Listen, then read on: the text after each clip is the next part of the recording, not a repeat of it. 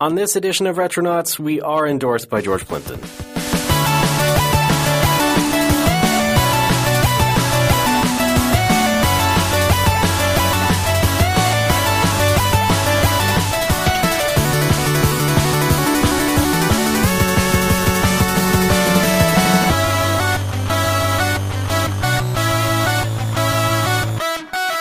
Hi everybody, it is Retronauts. Thanks for joining us once again. I'm Ray Barnholt, and with me is the core crew. Just the core guys, the founders. Bob Mackey with me in the room. Hey.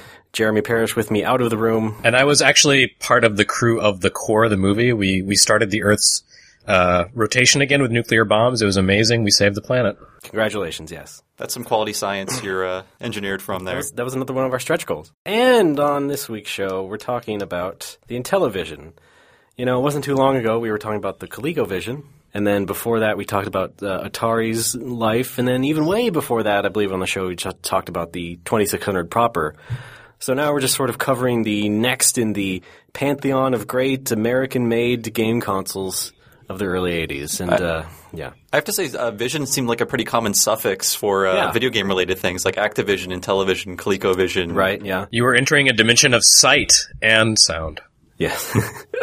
And Intellivision is definitely part of that. I didn't have, direct experience with it until I was a teenager and started collecting those three systems and stuff. I don't know about you guys, Bob. I have no experience with this thing. In fact, I would always confuse it with the ColecoVision until our ColecoVision episode. Now I know a lot about both. All right. So thanks, Retronauts. You see, yes. And Jeremy, you were in the ColecoVision ecosystem back then, but yes, I was. Intellivision actually predates my video game home console ownership experience by a couple of years. The closest I came to actually experiencing the Intellivision was my aunt's husband, who I am reluctant to call my uncle because he's an asshole, owned an Intellivision when I was probably 3 or 4 years old, 4 or 5, I don't know, and never let me even touch it because he was just kind of a creep that way. Okay, great. And so occasionally I got to watch him play amazingly lifelike baseball games, but that was about it. Oh, he was afraid you'd lose the controllers. That was a joke because they're attached to the console. Yeah. I guess, because they're so tiny.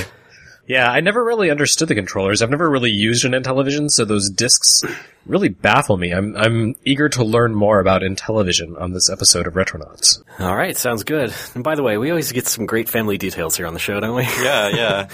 I had no abusive family member or asshole family member that had an Intellivision, so... He wasn't abusive. He was just a creep. Emotionally abusive. Anyway, that's all. Who's on trial here? No. More emotionally distant.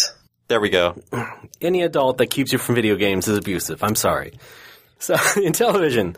And of course, by the way, this is a backer-requested episode topic from Adam Heberling, who, was a big Intellivision fan himself, so he gave us a lot to talk about. But first, I would just like to tell you all a bit about the Intellivision, because not everybody is that into it. So, it was released in 1980 by Mattel, the toy company, and that, in 1980, at the golden age of games, it was a time when you could expect anybody to start making video games. That's why we had, 2600 games, from Purina. Mm-hmm. They made some good cat food and some good platformers. Yeah, I mean, just everybody was on the bandwagon. And so toy companies were the next best candidates aside from Atari because video games were considered toys for so long. Oh, one bit of trivia is that Tom Kalinske, who became Sega of America's first president, worked at Mattel during the Intellivision. He had nothing to do with it, but people were taking out of his division to work on Intellivision. I see, yeah. Yeah.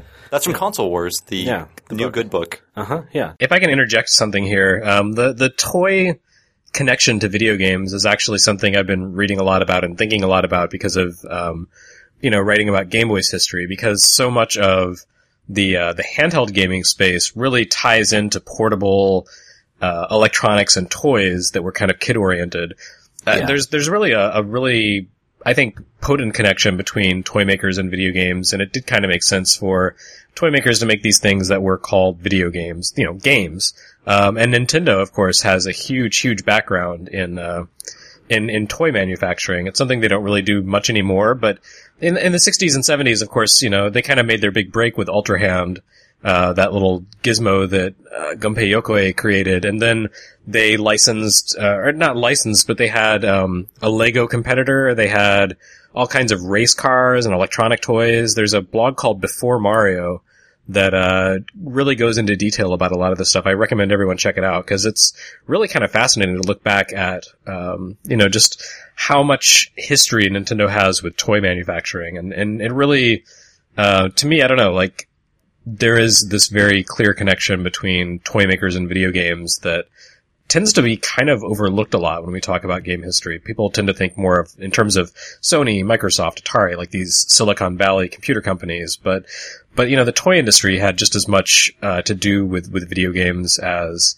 any electronics company, which is, like Intellivision kind of brings that all home, I think. Right. And even though we have these big electronics companies making video games now, I mean, people still kind of equate them with toys. Yeah, at least at Toys R Us, they had a major footprint in that store, the video game section. And hey, on the local news, when they do the hottest toys of the year around Christmas time, in the consumer segment, they'll be like, hey, here's the new game console, et cetera, et cetera. So, I mean, yeah. Pow, video games aren't just for kids anymore. Yeah, exactly, of course. That's my second favorite headline, too. This guy gets paid to play video games, which is still being written. Stop it, everyone. Of course. You're in trouble. Right. Pink slip from Bob Mann. Yeah. Red card. All right. So Mattel eventually came into the market with the Intellivision soon after Atari was sort of dominating the space in a way, and after, these cartridge-based game consoles were supplanting the all-in-one Pong systems and whatnot, what have you. So the Intellivision, of course, being released a few years later than the 2600, I mean, the graphics were kind of a step up from the Atari. Not exactly a leap, but they feel like the 16-bit to the Atari's 8-bit. Yeah, if you could make that comparison. I don't know if you would buy that. That didn't occur to me. Well, that's literally the truth, actually. It's actually the truth. Oh, in terms of pure mathematics, yes. Yeah. Yeah. I remember that Intellivision's commercials were kind of the first to make a big deal about lifelike graphics and, really kind of pointing out the horribleness of Atari's graphics compared to the Intellivision's graphics. Yeah. So to me, that's kind of where the console wars began. Yeah. And George Plimpton was leading the charge. That's right. Yeah, Yes. He made some powerful enemies. Those conservative pundits just really love to bring us into war. Yes, that's right. Mattel got George Plimpton, of all people, to sort of be the pitchman for Intellivision. Part of that was because, one of the often stated advantages that Mattel had was the fact that they got league licensed sports games, specifically the Major League Baseball game, which I think was like one of the top sellers on the platform. And so, you would have the commercial with George Plimpton comparing an Atari baseball game and the Intellivision baseball game, and look how much more lifelike this is. And of course, looking back at that commercial now, it's like, well, it doesn't really make a lot of difference. It's still basically functionally stick figures running around like a green screen. But it could be the powder blue. But they were more properly proportioned stick figures. Yeah. That's very important. But that's been a tenet of video game marketing since then, basically. Mm-hmm. It's like, of course, the new guy on the block will have better graphics than the old guy, and look how you should run out and buy it. So, yeah, that sort of definitely kind of started with the Intellivision, sort of the old school golden age console wars. Speaking of graphics, many Intellivision games, they use like a standard sprite for a lot of characters. It was like it's called the Running Man sprite. It's like this basically stick figure looking guy with like this very elaborate sort of walk cycle to him. And so you saw him in a lot of different games, all the sports games, some of the action games like Night Stalker and things. And so, I mean, it's kind of funny because like you have basically a standardized sprite, and that sort of became like the focal point of the platform. It's not like every NES game had a Mario sprite in it. It's not like we all recognize that. So that's kind of interesting. It was the Unreal Engine 3 of the golden era. Exactly. Yes. It was part of the toolkit, part of the platform. Yeah. I just think that was pretty funny. That's the level of technology. Like that kind of looks like a human being. Wow, what an achievement! We've done it. So also, as for the console itself, like the ColecoVision later, it had two wired-in controllers with keypads. Yeah. And but that's not the worst of it. It's that to control the games, you had a directional input, which was a flat disc. I'm going to call this a steampunk phone. Sure. It's like a phone with a gear stuck to it. Let me repeat that. A flat disc. No grooves, no sort of no reliefs, no nothing to sort of indicate which direction you were feeling or pointing towards. A flat disc that you pushed in at the sides. And, I mean... And its legacy sort of lives on in virtual D-pads on iOS games. Pretty much. One thing you neglected, Ray, or maybe you're getting to it, is the classic phone cord, the classic curly Q phone cord that your mom would like twirl around her fingers while she talked on the phone, or your grandma. It already has like, the 12-digit keypad, right? Yeah. So why not have a curly cord to go with it? I mean, that was just, I don't get it. Yeah, it's weird. Am I just too young? I don't get keypads. I definitely don't get the flat disc. Listen, we'd washed our hands of the rotary phone. We were on to the touch dial phone. We were so psyched about that. We wanted it everywhere in every piece of technology. And yet, despite that, the Intellivision did gain some popularity and gain some fans along with it.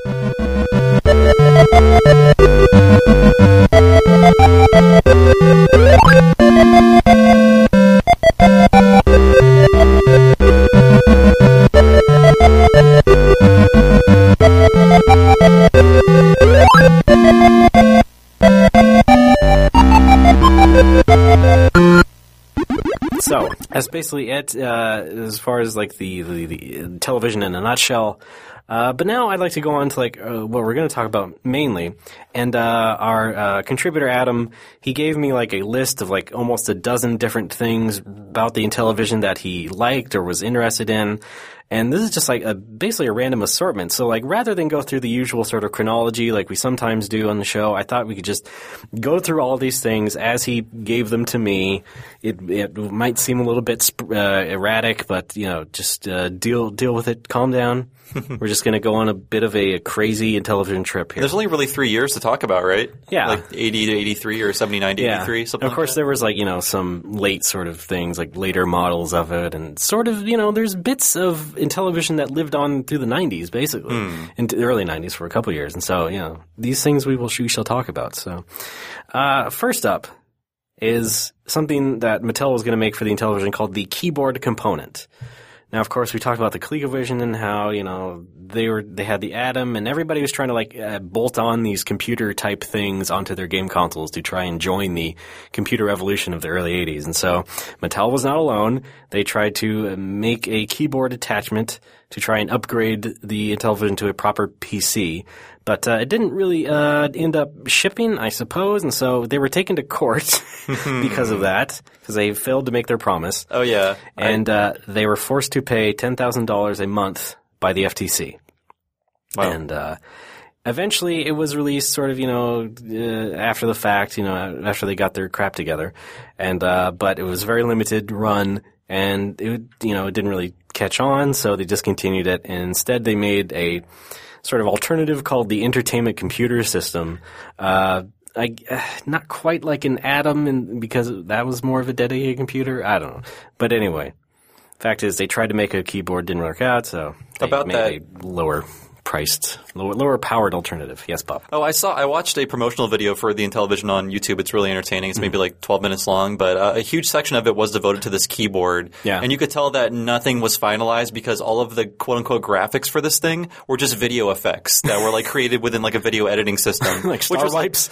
Yeah, like wipes and numbers and things like that were an incredibly high, resolution that would not be in any way replicated by the Intellivision. Yeah, of course. But one thing I noticed I love about all these old computer promotions, it's like a big thing is like making lists. It's like free yourself from the tyranny of the notepad. Make a grocery list on your $300 computer. Just it's so silly and cute. By sitting down at a desk at home. Yeah. And spending minutes upon minutes. And one other thing is like you put in all of the like food you have in your house. This is a proposed idea. And then it would like make meals for you throughout the week. What if you're like, my computer wants me to eat tuna salad all week? What do I have to do this now? Exactly. I just I don't know how that would work. Yeah, you would still have to have some programming skill to really make it seem like an AI that was programming your meals. I'm really fascinated by the FTC's fine for the company's failure to release a promised product. Can you imagine if that had become a precedent for the video games industry at large? Can you imagine how much money Sony would have paid about The Last Guardian by now? Oh god, yeah. I was thinking like closer to the N64 DD. I want $1 million from Nintendo until I get that vitality sensor. Yeah. It'll be part of the quality of life. Just you wait. Yeah. No doubt. So yeah, that's the keyboard component. Another point here, just other sorts of accessories for Intellivision. There was the keyboard thing, but it also tried to add a musical type keyboard, like music creation. That there was also the IntelliVoice, which was like a speech synthesis box that plugged into the system, and that got a little bit more play than the keyboard did, just because more games were supporting it, and it became just like that hot thing, like, oh, the game is talking to me. Back in the time when that was just would never happen in any other sort of area unless you had a extra box that can cost more money and plugged that into that. Yeah, I'm sorry I neglected this in the voice acting episode. Oh, yes. I knew I missed that one. Yeah, very important origin point you missed out there. Yeah. And then there was the system changer, which let you play 2600 games, and that was a lot like the ColecoVision attachment that came later that let you do the same thing. So it was that whole sort of crossing enemy lines sort of thing. The thing is, I remember Atari giving Coleco guff over that thing, but I don't think Intellivision got all that much heat for it. I could be wrong, but I don't remember reading about that really. But basically, you could still have all of those things attached to the Intellivision, and Adam likens it to like the Tower of Power on the Genesis, you know the 32X and the Sega CD, and then you can stack up any sorts of Game Genies or Sonic and Knuckles you want. Maybe not as bad on Intellivision, but just to give that more of a better analogy for those of us who are a little bit younger. Something else about the Intellivision was, of course, the fact that they released extra models of it. The Atari 2600 got the 2600 Junior later on, and ColecoVision got extra renditions of it as, it waned in popularity, but, could probably get some people to buy it as a lower price thing. So Mattel released the Intellivision 2, 3, and 4. The Intellivision 2 was basically just the same thing, not much smaller, I would say, exactly. Same sort of controllers, unfortunately. But they were making actual sequel systems, Intellivision 3 and 4, and but they kept getting delayed, and the market crash meant that that wasn't really going to be a thing anymore. However, NTV Corporation, which did sort of become the holding company of the Intellivision brand, they did release an Intellivision 3, but that was just a rebranding thing. It was just here it is again. That's all. So Ray, a question for you. Do you know anything about the planned specs or information for Intellivision 3 and 4? I've never really heard of those. I'm curious if there was actually a hard concrete plan for those, and they had it spec'd out kind of the 7800 could have gone and been vaporware, but it actually came out. But I'm wondering if it ever kind of got to that point where they were ready to go into fabrication, or if it was just it's a thing we'd like to do. Yeah, I think it was, there was a lot of marketing hype that started with it, but then the ColecoVision came out, and apparently all the things that they were promising about this next Intellivision were already sort of made obsolete by the ColecoVision and the way its games looked and everything. So I think they just sort of stuck their tail behind their legs and walked away with it. It did have a new video processing chip in it, and some extra RAM. All the sorts of things that we would expect, new sound and all that. But again, the basic thing is that the ColecoVision came out and they were just oh, never mind. Okay, I'm looking it up here, and according to Atari Age, the Intellivision 3 was intended to be the successor of the Intellivision with improved graphics, extra RAM, integrated IntelliVoice, an extra sound chip, more controller ports, but according to one of the posters on their forums, it died of feature creep, which, is a terrible fate that could have beset the PlayStation 3. Yeah. That's all. Of course, no, yeah. Can you imagine? Jeez. What a shame. Anyway, moving on. Something else that Adam put on the list was the whole area of Atari Soft and M Network games. And this is kind of tangentially related to Intellivision, but Atari had basically set up a subsidiary called Atari Soft that would make ports of their own games and properties for the other consoles. So because Atari had locked up so many of the arcade licenses like Pac-Man, Space Invaders and stuff, they would basically make versions of these and put them on the other systems. So bizarre. This is basically a shareholder and dim-witted tech blogger's dream, right? Because even today, it's Nintendo should just quit and make games for everybody else. It's it happened. We can tell them how silly they are, but then they can probably just fall back. Well, Atari did it. Yeah. And look at them now. Yeah. Yeah, but Atari was kind of pretty eager to produce games for everyone. I mean, they had Tengen, which was basically a way to get Atari games onto NES back in the days when they were competing with NES with the 7800. That was just kind of I don't know, like a thing Atari did, but it seems to be kind of unique to them. I can't really think of any other first parties who published on other people's platforms. Yeah. But Atari Soft was, really the big one, and so they were also making like Intellivision versions of like Pac-Man, for example, which is allegedly, much better than the 2600 version. I say allegedly, it seems pretty obvious if you know the 2600 version of Pac-Man. Oh yeah. But even Mattel went the other way. They had their sub-brand called M Network, and so they released a few games that originated on Intellivision on like 2600 as well. For example, Night Stalker was turned into Dark Cavern. So, I mean, these games they were functionally the same, but they were they were given different names. Was that post Night Stalker Murders? I have to wonder. Maybe that was the name change. You are Richard Ramirez. Yes. Dear God. No, I don't want to be him. So the funny thing is that the M Network games, that they were basically housed in the Intellivision cartridge casing, but the bottoms were bigger to fit the Atari 2600. So it's like you have what looks like an Intellivision cartridge sticking out of your Atari. It's pretty funny. But yeah, I just think that's really one of the fascinating things about that whole industry. It's like, it just seems so odd. It was almost like a courtesy. It's like, well, we locked up Pac-Man, but here you guys can have it. Yeah. It almost seems like that. But, I mean, I guess Atari just wanted more money. That was one of the ways to go about it. They didn't have quite the same kind of hubris that I guess Nintendo would today, or anybody else making games, because everything is, much higher stakes as well. So, I mean, it went both ways. And I guess if you look for Atari Soft games on Intellivision, I would suppose you might find some of the better ones on there. Oh, yeah. And then, of course, Coleco had also put games on the Intellivision. I mean, we all know the Coleco Atari version of Donkey Kong and things like that. They did release that. Maybe a bit more obvious to people, but they were not as good. Their Intellivision versions were not as good there. I don't know. Is this a conspiracy? Maybe. I mean, people have said as much. People have thought as much, but, you can't prove it. Yeah.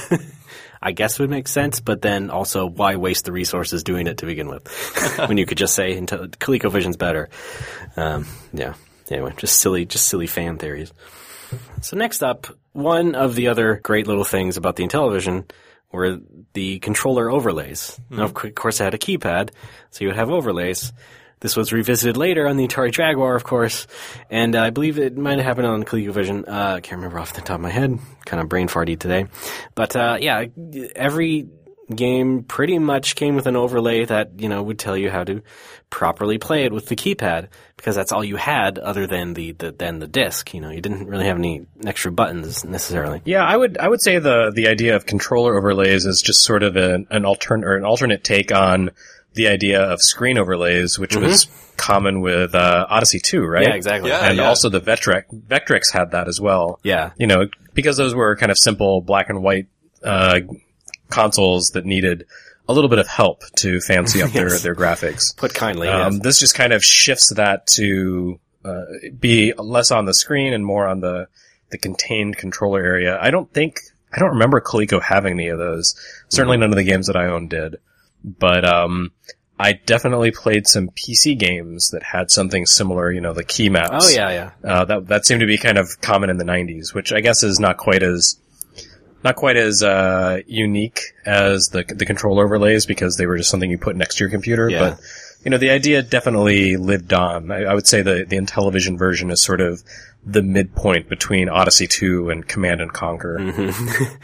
Yeah, Final Fantasy VII on PC had a overlay for the numpad. Wow, that's what you control. Okay. Yeah, chew on that.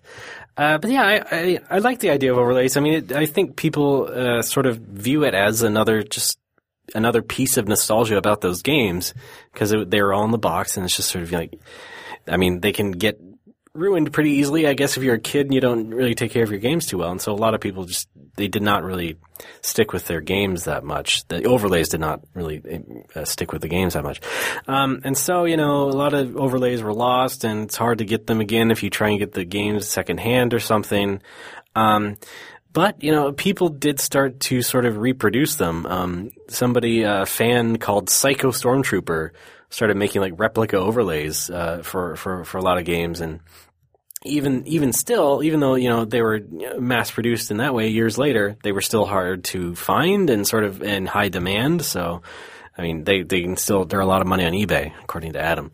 So, but they're out there, and like I said, I mean, it is kind of a cute little thing of that era.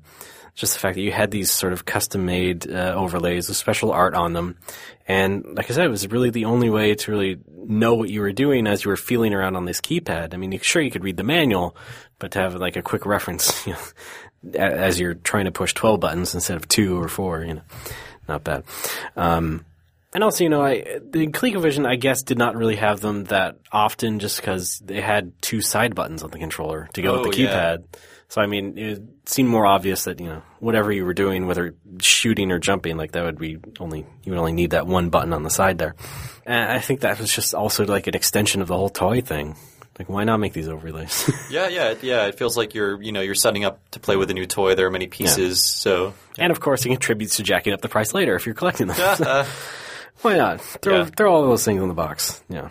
So another sort of publisher of Intellivision was iMagic or Imagic, because it's based on Imagine, and apparently we have listeners who get very upset when we do not pronounce that correctly. So, how do you say it? Imagic. Imagic. We were saying iMagic before. Okay. Because, it's not like that's... I blame Steve Jobs. Yeah, please. Might as well. Anyway, Imagic was, they made games for everybody pretty much, at least on 2600 they had some standouts, but, they were also very good on the Intellivision. They were very visually impressive and had a lot of good, gameplay stuff to them. Adam calls out a game called Safecracker, which has a very basic sort of isometric open world for you to like drive around in. I guess that's kind of interesting. Especially if it's isometric. Yeah. Because what else is there at that time? Like Ghostbusters, I guess, and that's not even that open. Yeah, I mean, what that's bringing to mind. I haven't seen Safecracker or heard of it, but it's bringing to mind like the NES version, I want to say, of Roger Rabbit. Oh yeah. Where you just kind of wandered around, or maybe it was Dick Tracy. It was one of those games from around that time. Both were like that. That kind of mediocre. Yeah, okay, yeah. So you just kind of wander around freely and tried to figure out what the heck to do. I guess Ghostbusters was also kind of like that. Yeah. Maybe that was just like a thing, like this sort of proto GTA licensed game. What do you do? Yeah. Funny how it only pop up mostly with licensed games like that. And as we discussed before with stuff like Jaws and things, like they always seem to be in over their heads when they were making these licensed games. So yeah. It was a bit too ambitious, but I guess it makes for interesting historical footnotes. Anyway, Imagic also made Demon Attack, which was a single screen shooter, and that was also on Atari as well, which is also pretty good. Adam also notes that it had pretty terrible box art for what it was. It's like just... What? Wait. Demon Attack was the one with the spray-painted Godzilla with jet wings, right? Because that's not terrible box art. That's amazing box art. I have to agree.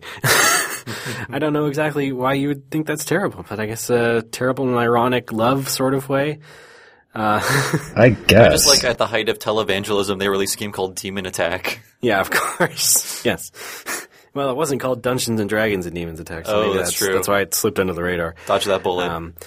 Anyway, the game was pretty similar to another like arcade shooter called Phoenix, and that was also on Atari 2600, published by Atari. And apparently they got a lawsuit for that because it's a bit too similar. So be careful. Actually, that reminds me as well. Like, one of the standout like launch-ish games for Intellivision was Astro Smash, which was inspired by asteroids, but it was also like a Space Invaders type setup where you would just like sit at the bottom of the screen and shoot these asteroids that were raining down, and they would also get smaller and stuff. And that's actually one of the better Intellivision games. And Mattel did have an internal development group, and they called themselves the Blue Sky Rangers. And you had a lot of people responsible for a lot of those favorite games like that. And there was also somebody else from there, Keith Robinson. He would go on and sort of bring back the Intellivision brand with the Intellivision Lives compilations and stuff, and sort of just keep things alive today. Those guys, they apparently loved what they did enough to want to keep it going. So yeah, Good for them. Yeah, so something I want to kind of bring things back around to that box art. And Magic actually kind of had a trend, a habit of doing these, going to a hobby shop and buying a bunch of sci-fi spaceship models and just doing Frankenstein mashups of things, kit bashing basically, spray painting them silver and then turning that in, like a photograph of that into box art.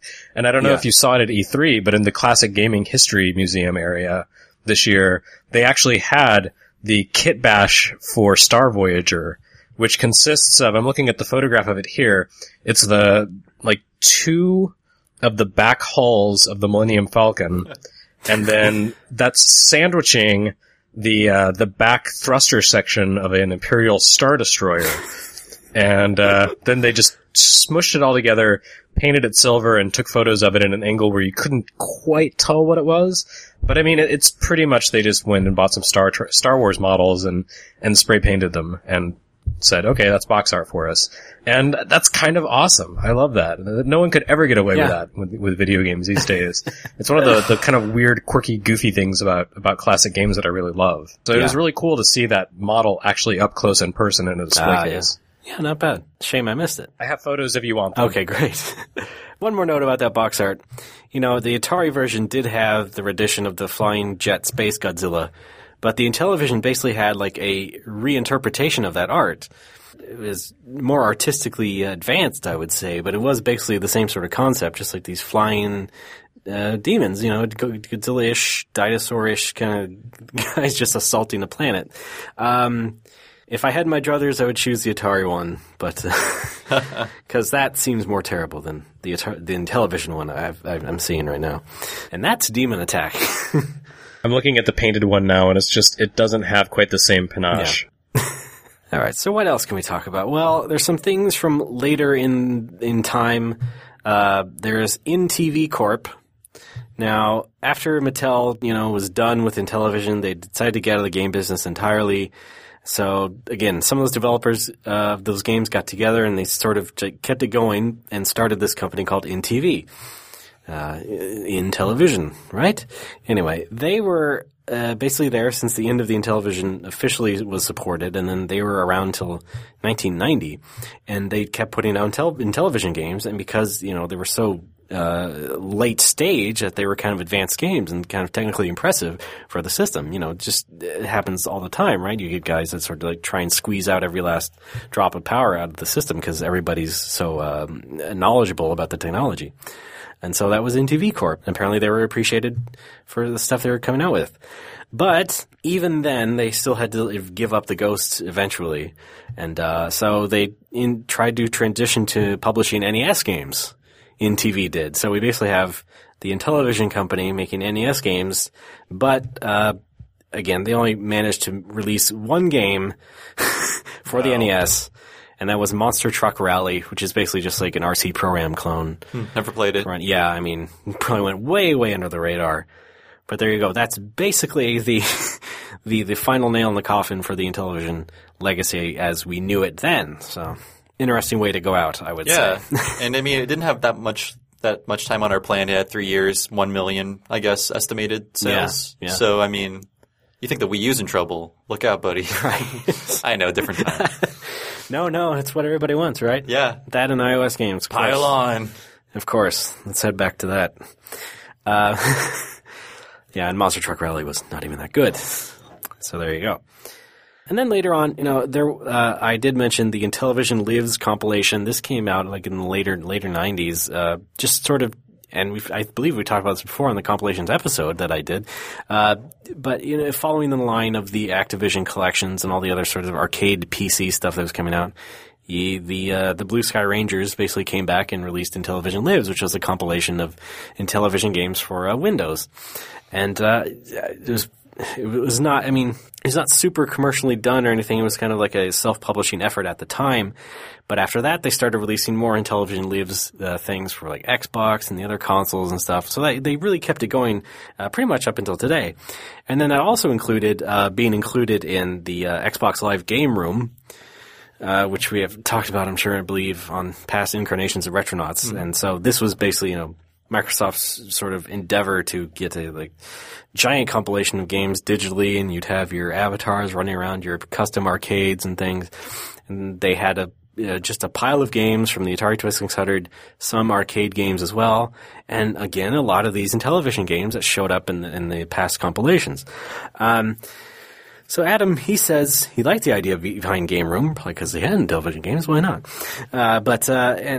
And you know, the emulation was pretty accurate, and I would say that was the case for pretty much all those games on Game Room. They were well handled technically, and you could also watch replays of players playing these games. And so, you know, if you had someone going for a high score in Astro Smash, say, you know, you could go ahead and watch it. And so, Game Room did have some good ideas, but it was not fully supported in the way that I think we all expected it to be. Nope. And so it just sort of, and then the developer of it basically went bankrupt, and that basically sealed its fate. Weren't there like a bunch of games about to be released for that thing, or cleared for release? They just never came out. Yeah, pretty much. Like something. Yeah, I think so. What a shame. Yeah, but it did have some Konami arcade obscurities. So.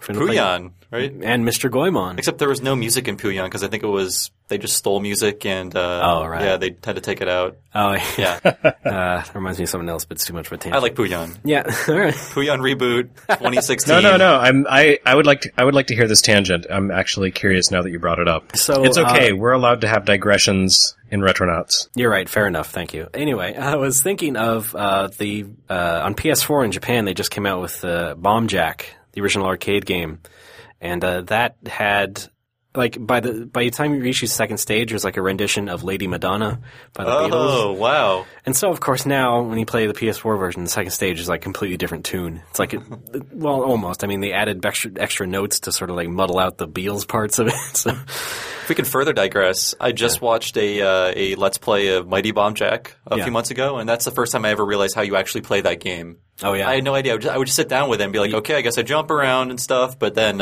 somebody told me there were rules, and they're just all unspoken. Great series of Games RCX episodes. Yep, you should watch check those out. Okay, yep, cool. Yeah, they're really good. They're on the DVD, so you can watch them legitimately in English. Nice, right. No having to sneak around to find them. Does Troy Baker dub Arino? No, I know. I'm just kidding. That'd be great, though. No, it's Nolan North. Anyway.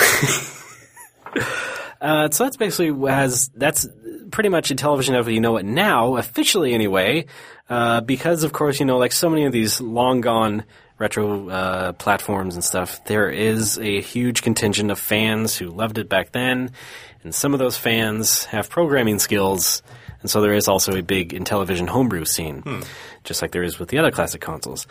Some of them were previously unreleased Mattel games as well.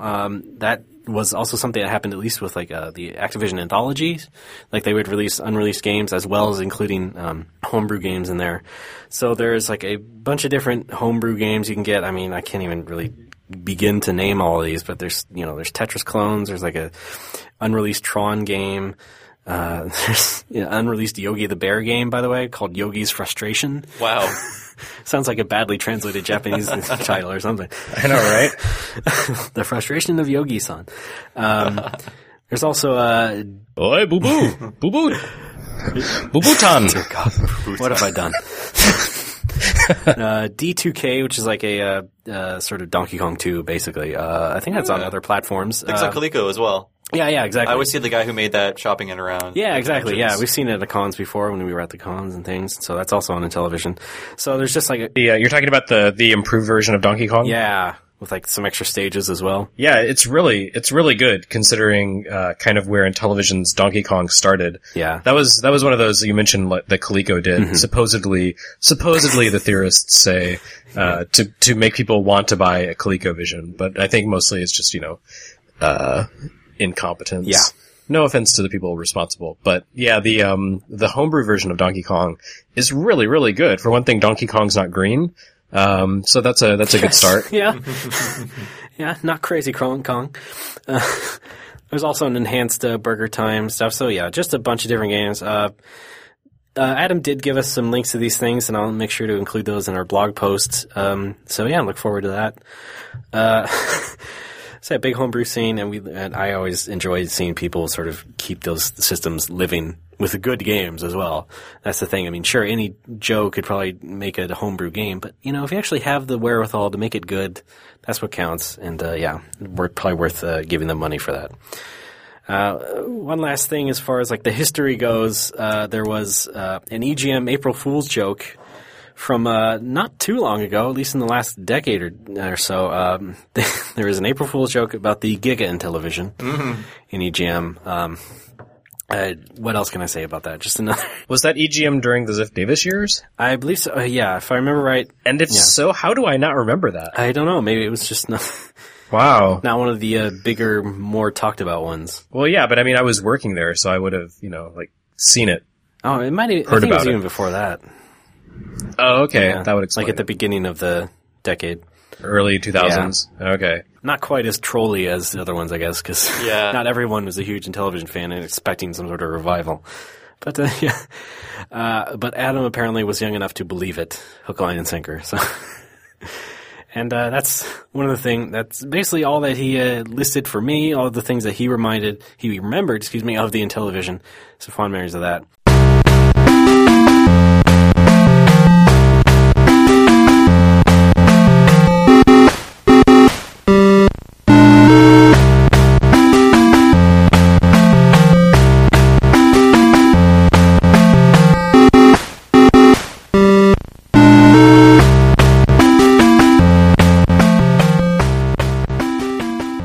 But of course, history is all good and all, but Intellivision did have some good games as well. So Adam did also give me a list of, about half a dozen games to talk about. Some of these I know, some of these I didn't. First of all, there was an Advanced Dungeons & Dragons game. Oh yeah, I watched a YouTube video of some of that. It looked really ambitious for the time. Super ambitious. Yeah. Again, this is one of, like I said, Mattel had some big license grabs, not just sports games, but also D&D. So they got a D&D game going. And, this is based on the pen and paper game, but Adam would say it has more in common with like survival horror games.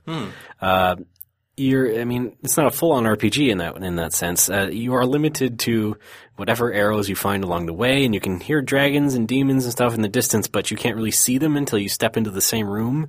So until then, they charge at you. So it's almost like a roguelike in a way. I'm just thinking of when you have the sort of foggy space in front of you, and you don't see enemies pop up until the last second. Real D&D rules might work like that, if I'm not mistaken. Mm-hmm. But yeah, I buy the survival horror thing. I mean, D&D started out, kind of building individual campaigns and adventures around wargaming miniatures. So that fog of war element actually kind of, ties in with very, very classic D&D, which is, of course, what would have existed at the time of Intellivision.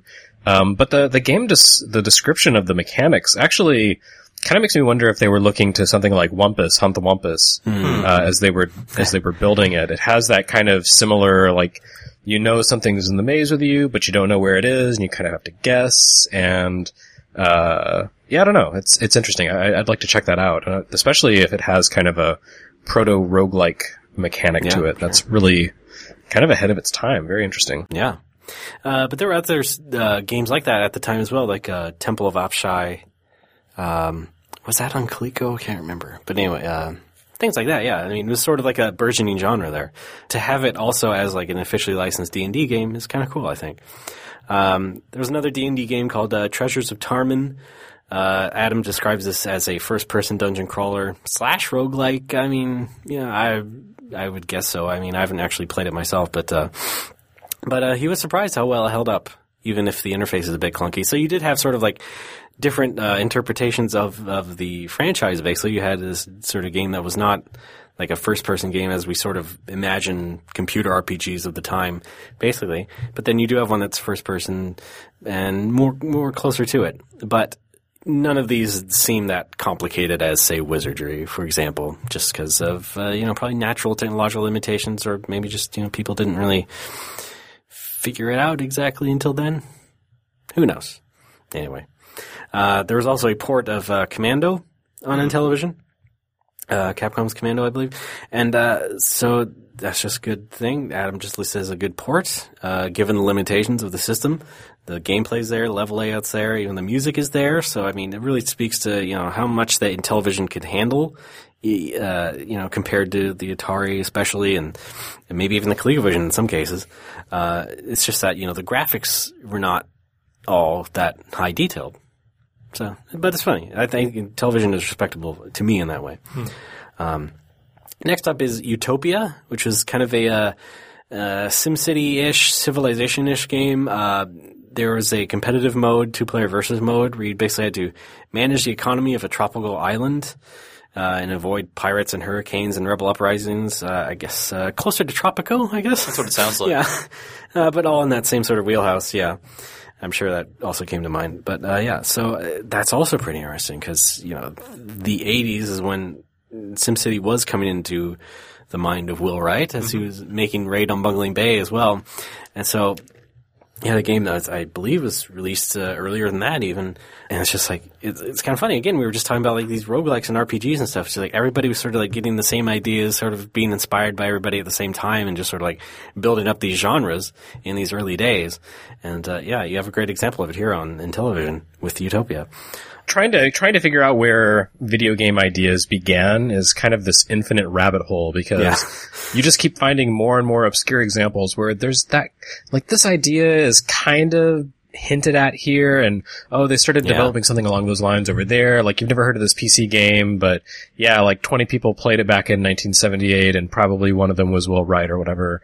And then, you look even further back and you can see precedent for it in electromechanical games and tabletop games and other kind of inspirations that existed before video games. Yeah. So I've kind of found or determined that it's basically a futile effort to figure out exactly where a video game concept started and just sort of say, this is the first one to do it right. Well, it may be futile, but people still have fun with it. No, it's interesting. There's no way to plant a stake and say, this is the beginning. Yeah, it's like tracing an art movement. It's like, okay, we know that there were some guys who got together and painted in a certain style, and maybe some other people were inspired by them, or maybe some people started doing things that were similar but didn't really know about these other guys, et cetera, et cetera, et cetera. Yeah, it's just like Pac-Land predates Mario Brothers, but who cares? Because it's Pac-Land. Sure, right. Super Mario Brothers. No, we should do an episode on that. All the Namco things that came before Nintendo. Wow. Like Baraduke and Metroid. Yep. And Namco is Space Invaders, right? Oh, Taito. I think of Taito. Yeah. Well, never mind. You mean Galaxian? I apologize. Wasn't Radar Scope like Galaxian? Yeah. Okay. Pretty much. I mean, again. That's what I was thinking That's when everybody was ripping off Space Invaders. That's true. Oh, that's true. I guess Galaxian is a rip-off of Space Invaders in some way. Yeah. Where are we? Anyway, Intellivision, just one more game I wanted to mention. Adam brought up a game called Snafu. He says, I think we touched on this in the music episode recently, but he just wanted to say, once again, how catchy the music was in that game. Yeah, by some accounts, that's the first video game to have background music. At least as far as I could research, that seems to be true. But the game itself was actually just kind of like a Snake game. Yeah. So not really original in that sense, but notable because, hey, they did something with the audio chip besides bleep, bloop, bloop. And finally, a game called Night Stalker, as I mentioned before. This, among all the Intellivision games that people talk about, I hear this one talked about quite a bit. And it is Adam's favorite Intellivision game, he says. He also lists an anecdote from the Intellivision Lives website. And I quote, Russ Lieblick was proud of his sound effects for Night Stalker, especially the constant heartbeat. Whenever he heard someone playing the game, he'd run into their cubicle, grab the volume control on the TV, and turn it up full. So, proud of that. So it's basically a maze game, but it's Night Stalker, so it has a very gloomy feel to it. And it's no relation, I think, to Kolchak the Night Stalker television series from the same. Just a coincidence. Yeah, so many Night Stalkers. What about Capcom's Night Stalkers? It's Darkstalkers. Never mind. Yeah, Darkstalkers the Night Warriors. Oh, right. What about Night Shade for NES? No, definitely no relation. Probably for the best. All right. But yeah. So yeah, that was one of the games I played for Intellivision, at least on the compilation. And yeah, it was kind of fun. Very interesting. I sort of likened it to Berserk in a way. I mean, not exactly the same, but it does remind me of it quite a bit. And so, you did have that on Intellivision quite a bit. Like I said, Astro Smash is really similar to Asteroids.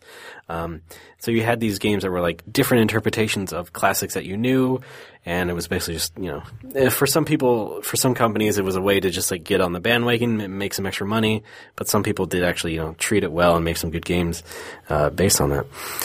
I just want to add one thing before we leave this episode, and it's about George Plimpton. As much as we joked about it before, I do want to lay this out. Like, I was watching, I don't know, Hulu or whatever, and I see Aaron Paul from Breaking Bad squandering his gifts by doing an Xbox commercial. Mm-hmm. And I'm sick of the cool spokesperson. I want the dusty mid-50s unmarried history professor type spokesperson who eats a lot of pate. He wears nice sweaters, tweed jacket. Yeah. I want the George Plimpton of this decade to come out and start talking about PS4. Yeah. And he knows better. He knows better than us. Who is that? John Hodgman?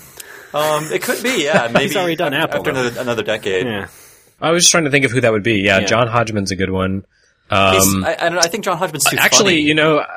I think Bryan Cranston before Breaking Bad would have been a good choice. But now people are like, oh, it's Walter White. Yeah. So that wouldn't work so well. Maybe someone like Al Franken. I don't know. Yeah, someone else. I like these video games. Dear Lord. Yeah. Good question. Something we didn't really talk too much about was the fact that Intellivision had much, much better arcade ports than Atari 2600. I mean, we did touch on that, but I don't think we really gave any specifics. No, sure. I mean, just kind of in browsing around for this episode, I found some really great examples of very good-looking video games. Obviously, Donkey Kong was crap, but Donkey Kong Jr. was actually really, really solid. Not as good as ColecoVision's version, but if you look at it, it's definitely recognizable. The mechanics are all there. The layouts are all there. Qbert was also kind of pretty impressive for the limitations of the system. They really captured the look and style and mechanics of Qbert, which is kind of tough given the sort of artistry and the visual style of the game. And it even had some of the later games. You mentioned Commando, but also Bump and Jump, which I kind of associate as being a later arcade game. Yeah. I guess that was 1982. Oh, wow. But yeah, that kind of weird racing game top down where you also jump a lot. Pretty strange choice, but it looks pretty good on a television. Yeah. Not bad. I still love the NES version, which is more of a remake, but. Right. And we also didn't talk about Microsurgeon, which is, to me, probably the most iconic Intellivision game, even though it's not actually that fun. Yeah, you're right. It's just so weird. Yeah. Can you give us a gist of it? Man, I don't even really get the game, but basically you're playing it's not a shooter, it's not, I don't know, you're kind of roaming through a human body, through innards, and trying to get rid of bacteria and disease and viruses and stuff. But the way the game is presented, it starts you out with basically the living cadaver. I mean, you see a human body sort of sliced right I know open. That picture. So there's fun for the whole family. Yeah, it's horribly grotesque, but it's so unique and so iconic. It really, maybe not a good idea for a video game, but definitely a memorable one. Yeah, no kidding. And there was nothing like that on Atari 2600, despite that system's, the way it was just kind of a breeding ground for creativity. And, despite the fact that ColecoVision had, much nicer graphics, Intellivision, I don't know, to me, Microvision kind of shows the sort of unique personality of Intellivision. It was a little, maybe not as good a video game, but it was kind of like nothing else. Yeah. I think if you look at the 2600, you can, point out in Activision's work was, they had some good concepts behind them and they made some fun games, but nothing quite as off-center as Microsurgeon was. And I think you did find some extra examples of that on television. Even Night Stalker to some degree, I can't really totally articulate why, so maybe I shouldn't even said anything, but at least Microsurgeon is one of those standout games that we look back now, it's just wow, how was that released in the early 80s? And it became Trauma Center years later. Yeah, well, I think, on Atari 2600 you had Activision, who had a really, their programmers and designers had a really intuitive grasp of what made a good video game. And, they wouldn't have made anything like Microsurgeon because what's the point?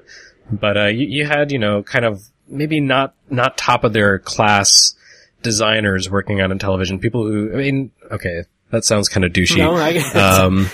I get it. I mean, there was some really cool stuff on Intellivision. Yeah. Don't get me wrong. But, Activision's people were sort of fired in the crucible of Atari 2600 at its peak. And they were sort of the best of the best. and went off and sort of formed their own unique, elite group. And, you know, and Intellivision is kind of, it's almost like, you know, AAA games versus more indie games or something like that. You know, you have like just good polished concepts, and that's what Activision was laying down. And then you have the weird stuff that's more experimental, more like, let's just do what we can. And that was Intellivision. To me, that's kind of the bigger divide in personality between the two systems, more so than any technical differences. Yeah. We are forgetting one Intellivision game that doesn't exist. Yeah. And I'm going to blow your minds with this. It's Lee Carvallo's Putting Challenge from The Simpsons. A parody of Lee Trevino's Fighting Golf, but in the credit sequence of that episode, when you see Bart playing the game, Lee Carvallo tells him to hit number keys. Yes. So he could secretly be an Intellivision game. Yeah. Because that was the one thing that didn't check out with me when I watched the episode. It's like, why is he telling Bart to hit number keys? This is not like any console that was out in the mid-90s, but it could be an Intellivision game because The Simpsons were poor at some point. Yes. So maybe that was for the Intellivision with the voice mod attached to it. And I'm sure that's whatever stuck out in whoever wrote that. Yeah. It stuck out in their mind. Somebody had an Intellivision on that staff, so they're like, number keys, why not? Yeah. Again, I have to reference that episode often. No, I mean, it makes sense. I mean, it is a celebrity licensed sports game. Oh, that's true, yeah. So I never thought about it that way. If anybody was going to release it, it would have been Mattel. Yeah. Yeah, Lee Trevino is one of like 5 golfers I know because they had video games associated with them. Yes, exactly. Fuzzy Zeller, was that a guy? I don't think he had a game. Okay. I know Arnold Palmer because he has a drink named after him. He does. And that is a very unimaginative drink. Yes. Way to go, Arnie. Jack Nicklaus. There was a Japanese golfer, but Jumbo Ozaki's Hole-in-One, which was just released here as Hole-in-One golf. All right.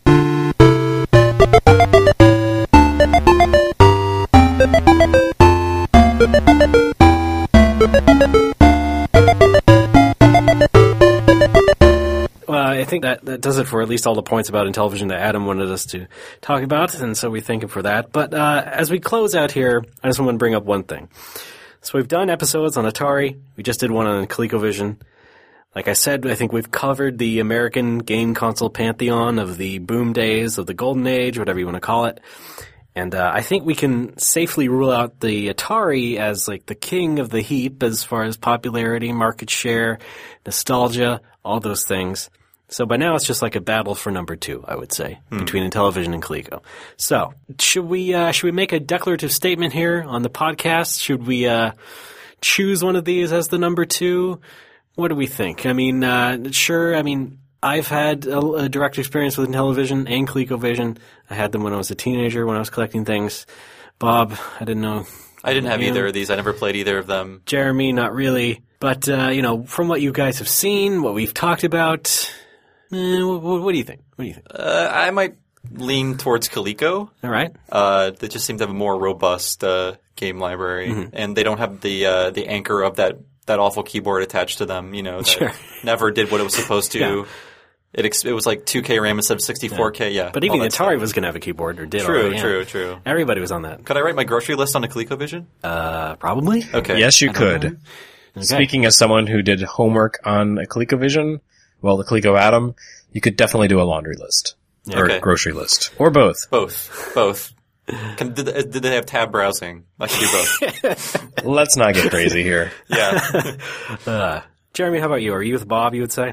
Or what? I guess so, yeah. I mean, I honestly haven't had enough personal experience with Intellivision, but just in terms of the visuals and the interpretation of classic games, I feel like ColecoVision tended to be really strong. I mean, there were some really excellent arcade ports, some interesting original games.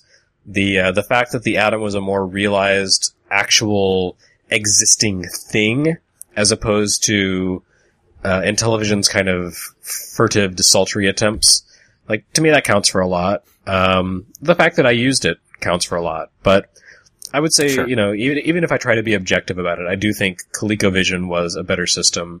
But, it came later. It was kind of the next step beyond the Intellivision. So, it's kind of not fair to Intellivision to compare it to a system that was basically the next gen console compared to it. But, there you go.